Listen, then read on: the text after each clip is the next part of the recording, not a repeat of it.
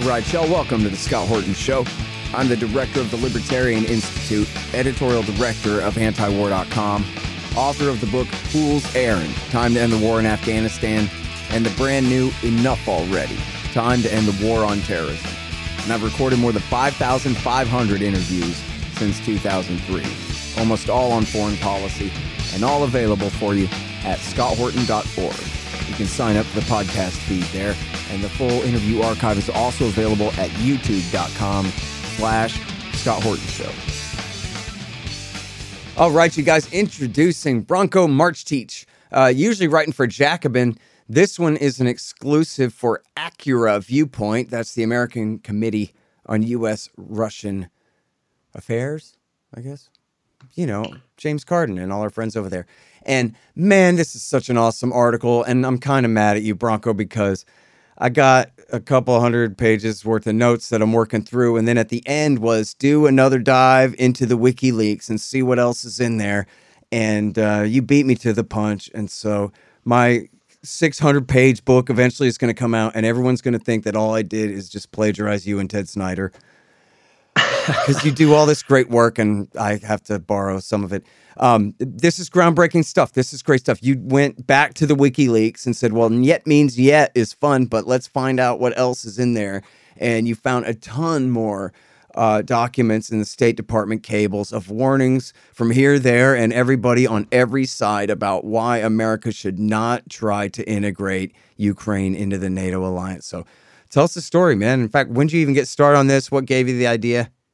I probably worked on this for months, partly because, you know, I have other work commitments that I have to do, and this just took a lot of research, but also just because, honestly, something strange has been happening with the WikiLeaks website that I don't really understand why it's happening, but the pages were constantly crashing. I doubt there's anything nefarious going on, but it made for a very painstaking thing.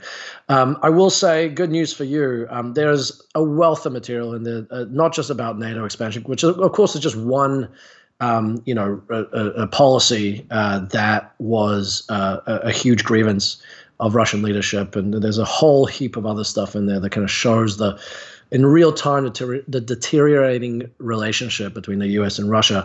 I wanted to focus on NATO for this particular piece because, as I'm sure you know, and probably a lot of your listeners know, there's been this kind of intellectual battle, tug of war, let's say, over the causes of the war in Ukraine, and there's people like myself and a lot of other people who have kind of followed this stuff for a while who say, look, I mean, it's not the only cause, but NATO expansion is a big part of why we got to this war, and there's actually a substantial amount of evidence that shows that.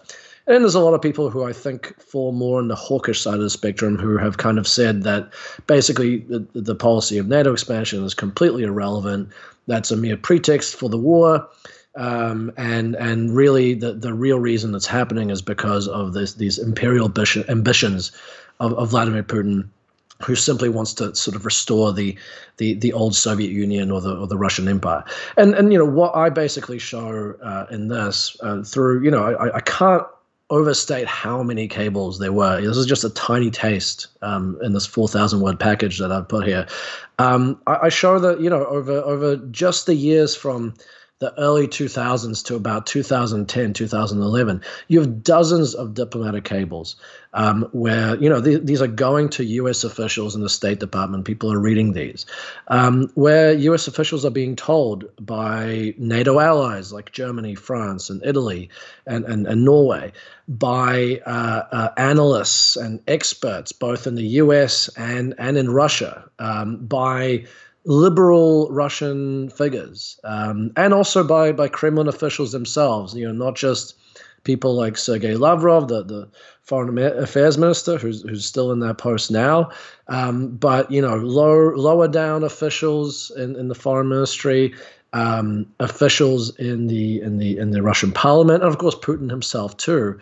All of them are saying, if the U.S. continues to push for NATO expansion, which you know was a very inflammatory thing even in the 90s under pro-Western president like Yeltsin, if they keep pushing for it, and if they particularly push for it into Georgia and worst of all, Ukraine, it will lead to a variety of terrible outcomes that we've basically seen over the last 9 years. And that includes an inflammation of Russian nationalism and militarism, a less cooperative Russia, instability and even civil conflict in Ukraine itself. And finally, some sort of drastic military step that Russia will take to sort of enforce this red line if it continues to be ignored. And unfortunately, as we've seen, right up until the invasion, the Biden administration continued to push for this policy despite these copious warnings. And this is the reality that we're living in now. Yeah. In my last book, Zalmay Khalilzad comes up over and over and over again, from recommending the Ayatollah in 1979 all the way through the peace deal with the Taliban at the end. And the Zalmay Khalilzad of this book is Fiona Hill. She just pops up over and over and over again throughout. And I like the way you mentioned her at the beginning here, that she says that anyone who tries, especially any American who tries to explain this side of the story at all, is the victim of a Russian information war and psychological operation, which, boy, they got you, Bronco, there. That's pretty much not falsifiable, and you're screwed, except that Fiona Hill gave this same advice over and over and over again. There's even a New York Times Weekend magazine profile of her where it begins with her telling W. Bush, you better not do this, before Bucharest. And Dick Cheney chewing her out, and George Bush essentially, it's funny, the anecdote is, she says, listen, the Russians' objections, XYZ, and that's why the Germans and the French don't want to do it. And then Junior changes the subject to the Germans and the French and goes, well, I like a good diplomatic challenge. I'll just figure it out. And in other words, just dismissing the concerns about the Russians' point of view in it at all. And she's done this. I mean, I got her over and over again. She goes, oh, yeah, no, I tried to warn him. And the CIA tried to warn him, too. We all tried to warn him. That's her in 2008. And ever since, telling the story of 2008. But now if you quote her telling her own story, you're the victim of a Russian psyop. So what does that mean? She's FSB?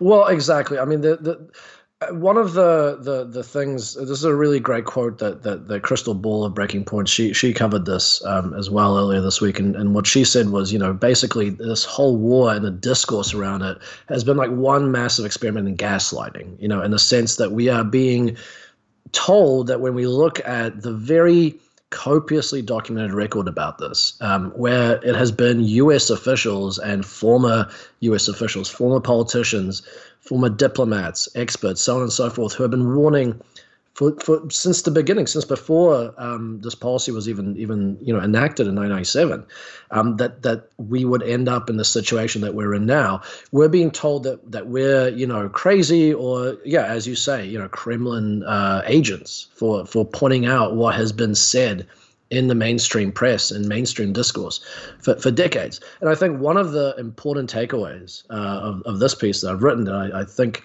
people should consider is that I just don't think it's credible, if it ever was. But with this list of just copious warnings, it is not credible remotely to say anymore that this is just mere 11th hour Kremlin propaganda. They just made this up suddenly just as the invasion started. And the only reason that people think this is because it's what the Russians want them to think. The reality is that it's U.S. officials and it's NATO allies and it's people opposed to Putin, liberal Russian officials who have been saying this stuff for years. And, even Gorbachev, he doesn't pop up in this piece, but I wrote a piece for Current Affairs after Gorbachev died, and he made the exact same warnings for when NATO expansion was beginning, and then throughout. He was saying that this is a bad policy. You're going to humiliate Russia, and that's going to lead to, a worse domestic situation in Russia, a worse domestic climate, and it's ultimately going to lead to conflict between the two. So, that. For me, I mean, maybe we can talk about this a little more, but for me, another takeaway here is what does this mean? What relevance does it have for U.S. policy right now towards Taiwan and China, where I think we're doing the same thing that U.S. officials have been doing with Russia and Ukraine, with possibly the same disastrous consequences.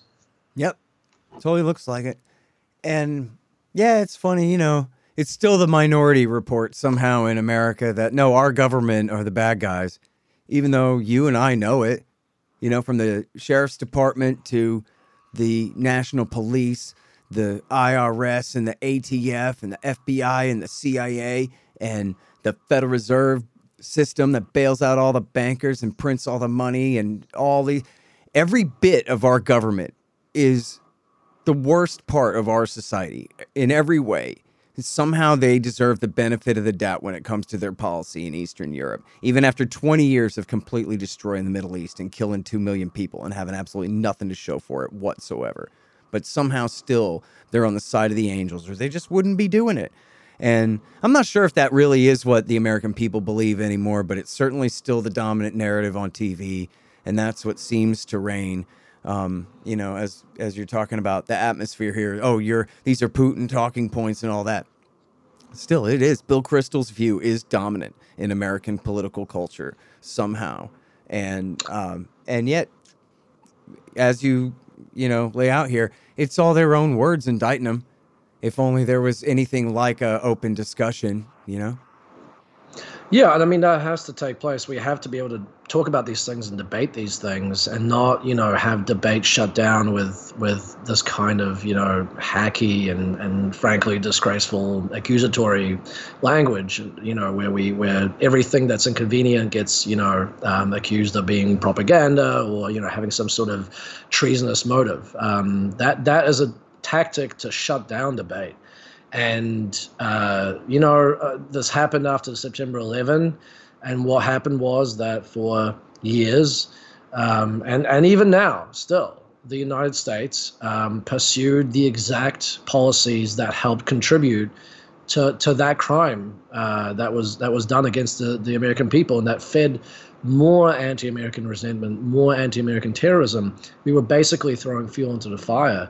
And it was because for a long time we were not able to have this rational debate and discussion about what was it that had driven those people to fly those planes into those buildings and to do everything else that terrorists had done over the years.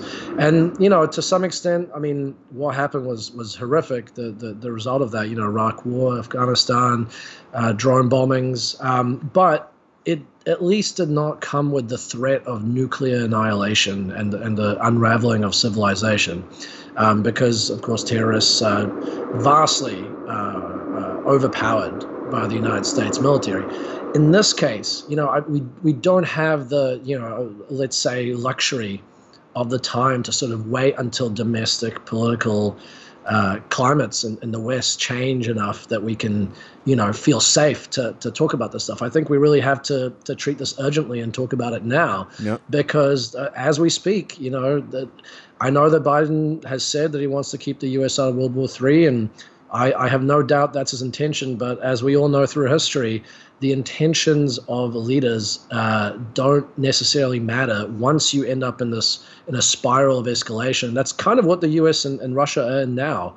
There was just a report recently that the Biden administration is actually possibly considering letting Ukraine strike Crimea, which a lot of experts have talked about could be a trigger for some sort of nuclear escalation. Mm-hmm. So to me, I think it's really important that people who have the courage of their convictions, who have a moral conscience, who are worried about what these escalating U.S.-Russian tensions could mean for the entire world, let alone people in the United States, that they take this stuff seriously and talk to people about what could have been done differently over these decades in U.S. policy to take us on a different path than the one that we ended up on. And if we don't talk about it, well, I really don't want to think about what might happen. Well, folks, sad to say, they lied us into war. All of them. World War I, World War II, Korea, Vietnam, Iraq War I, Serbia, Afghanistan, Iraq War II, Libya, Syria, Yemen. All of them. But now you can get the ebook, All the War Lies, by me for free. Just sign up for the email list at the bottom of the page at scotthorton.org or go to scotthorton.org/subscribe. Get All the War Lies by me for free. And then you'll never have to believe them again. Hey, y'all, Scott here. Let me tell you about Roberts and Roberts Brokerage, Inc. Who knew? Artificial bank credit expansion leads to price inflation and terribly distorted markets. If you've got any savings left at all, you need to protect them. You need to put some, at least, into precious metals. Well, Roberts and Roberts can set you up with the best deals on silver, gold, platinum, and palladium. And they've been doing this since 1977. Hey, if you just need some sound advice about sound money, they're there for you too. Call Tim Fry and the guys at 800-874-9760. That's 800-874-9760. Or check them out at rrbi.co. That's rrbi.co. You'll be glad you did. Well, and they say, well, geez, whatever attacks have gone on, they haven't escalated. They haven't nuked us so far. This is the new thinking approach. They say in the newspapers that, geez, maybe we could push our luck. But when they blew up the Kerch Bridge, that was when the Russians started all their cruise missile attacks on civilian infrastructure in the country. Got their revenge by knocking out the power in the winter. Oh, but that's just Ukrainians. They're the ones right in the firing line. They're the ones who are going to have to suffer the consequences, not us in the West. So it doesn't matter, right? That's that seems to be exactly the point of view they're expressing. Yeah. And look, on China, especially for people who lean right, like I get it, it's a big red flag and all that stuff. But even if you believe their threat to Taiwan, I guess they could lay siege to Taiwan and retake it somehow, at least coercively kind of force them to surrender or some kind of horrible thing. But so what? Taiwan's been part of China since the 1600s.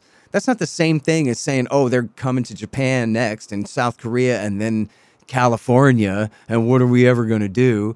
They're no threat to us at all. And I'm glad that you brought it up as kind of a parallel to the Ukraine situation, because that's exactly what it is. It's America arming them up and saying, now let's you and him fight. And we may or may not, engage and participate in the war to whatever degree. Although the problem is, the Chinese, they have to bite off a lot more to chew there when it comes to Taiwan, because it's an island, which I guess it makes it easier because they could just kind of lay siege to the thing. But it would make it a hell of a lot harder to invade compared to rolling right into Ukraine. But it's also true that all the U.S. Navy war games say that our ships end up at the bottom of the Pacific Ocean, and we lose that war because it's 7,000 miles, east or west or whichever direction from here. Whichever you go, it's about 7,000 miles. I don't know, 8, 9. And so, there's just no way we can win a war out there.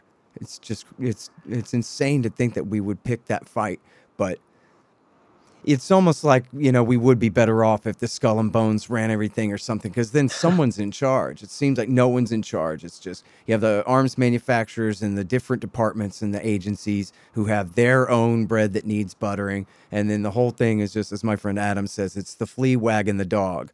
But the dog's asleep. This is nobody even driving at all. And they could get us in a nuclear war in Ukraine, with Russia, or over Taiwan with China this week at the way that they're going, Yeah, well, I would stress to people because, unfortunately in the kind of bifurcated political landscape of the United States, you have, on the liberal side, I think people are have less appetite to go to war with China, but they have taken on this really hawkish, almost neo-Cold War mindset that they want to be super aggressive towards Russia. And then on the right, on the Republican side, among conservatives, it's the opposite. The people have less appetite to go to war with Russia, but they want to basically have the exact policies that are crying when it comes to Russia and Ukraine aimed at China and Taiwan. And the key thing here is both of those conflicts, seeking conflicts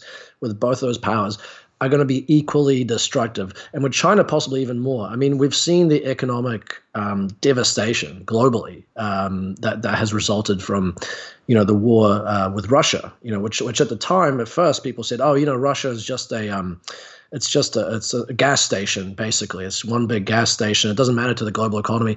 Well, it turns out when the economy runs on a fuel like gasoline, actually it does matter quite a bit. And it does matter when the country is a commodities giant that exports a whole bunch of really important goods.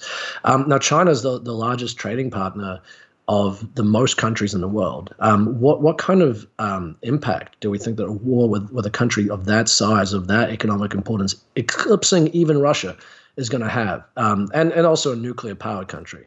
One thing I would stress to people who genuinely, their top priority is the safety of Ukrainians and Taiwanese people, and I think there are a lot of genuine people who really that is their main concern in this whole thing, and that's totally fair.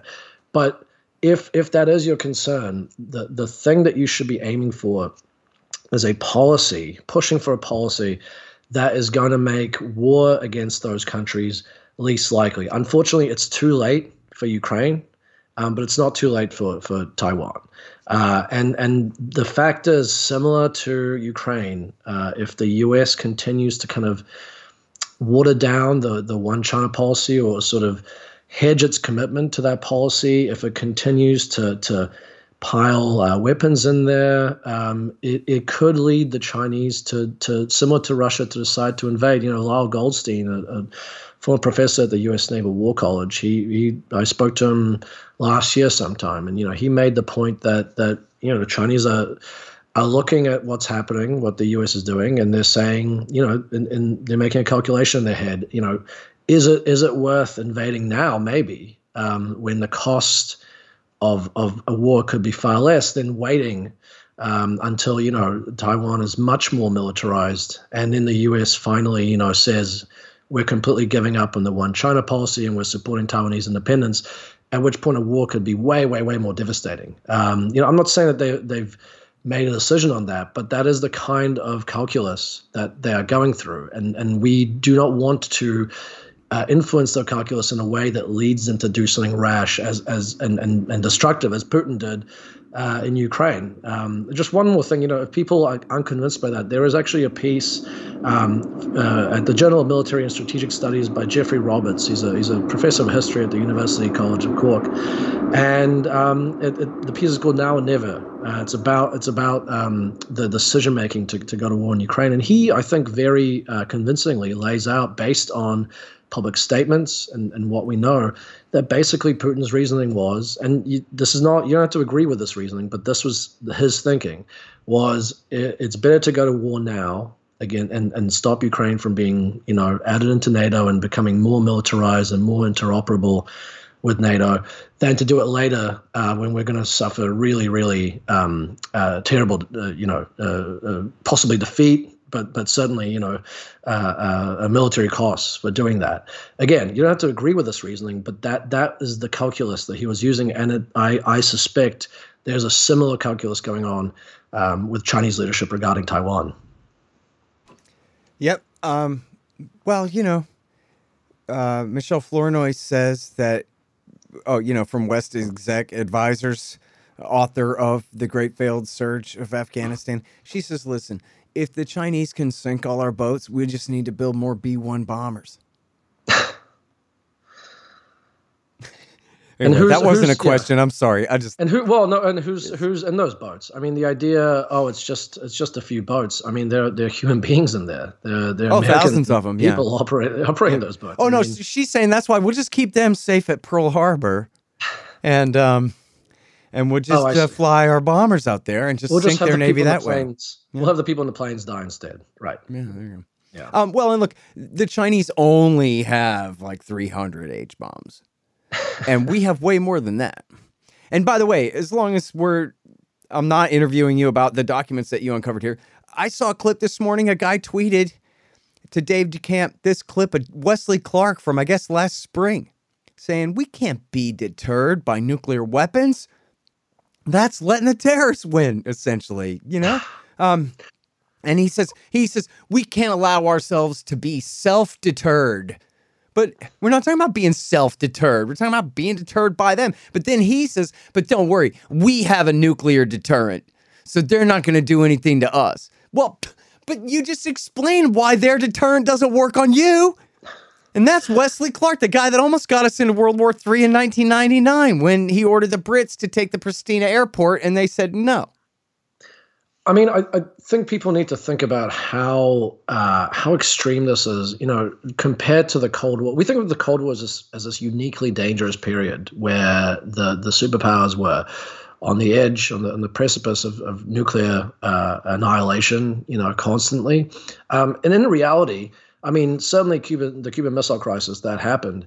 But after that, there was a lot of effort made, you might say, to self-deter from both nations to avoid this kind of thing from happening again. There was a lot of care taken to avoid situations that could lead to both countries, ending up in a spiral of escalation. And now we completely, those kinds of policies, that kind of approach is being smeared or dismissed as appeasement or weakness and so on and so forth. It's much worse than what was going on during the Cold War, paradoxically.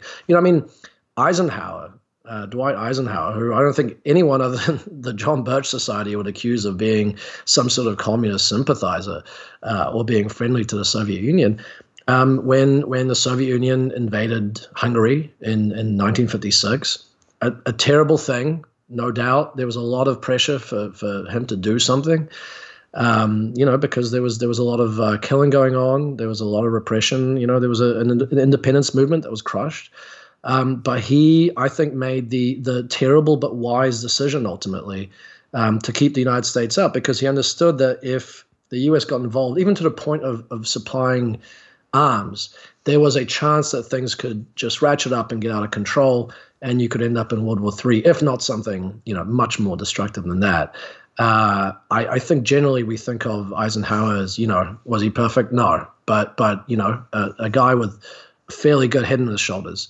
Now we consider his decision making then, some sort of treachery or weakness. And this is a guy who led the Allies in World War II. Munich. So that's how crazy things have gotten. Yeah, exactly. And by the way, in defense of the Birchers, they figured out that actually the communists, like Eisenhower, were agents of the capitalist conspiracy all along. So got to give them credit for that. But listen, I'm sorry we're out of time, because I really do want to ask you about all these things, but I guess everyone's just going to have to go read it. Yeah, check it out on Akura, on usrussiaaccord.com. And by the way, US-Russia Accord is a great resource in general for a lot of stuff about this war and just general U.S. relations. I think people should really make it one of their regular reads if they're interested in this stuff. Yeah, absolutely. And they got a great email list. They'll keep you up to date every morning too. And that's our friend James Carden and all those guys over there. So listen, this is such great work, and I hope you don't mind that all of your footnotes are going. I already have a giant block quote of you with all of your links made into footnotes in the book already from working late last night, and I'm going to be borrowing a few more of these. But great work as always, dude. I appreciate it. No, please spread the knowledge as much as possible. That's the point of that piece. I think the deal is if I plagiarize a lot of different people, then it's just research. You know what I mean? I think that's how it works. Yeah. I think that'll hold up in a court of law. All right. Yeah. Well, don't take it personal when I borrow so much of your work there, but I give you credit. I don't just steal. I cite. So, thank you, Bronco. Really appreciate you, bud. Yeah, I appreciate that. Thanks. The Scott Horton Show, Anti-War Radio, can be heard on KPFK 90.7 FM in LA, APSradio.com, antiwar.com, scotthorton.org, and libertarianinstitute.org.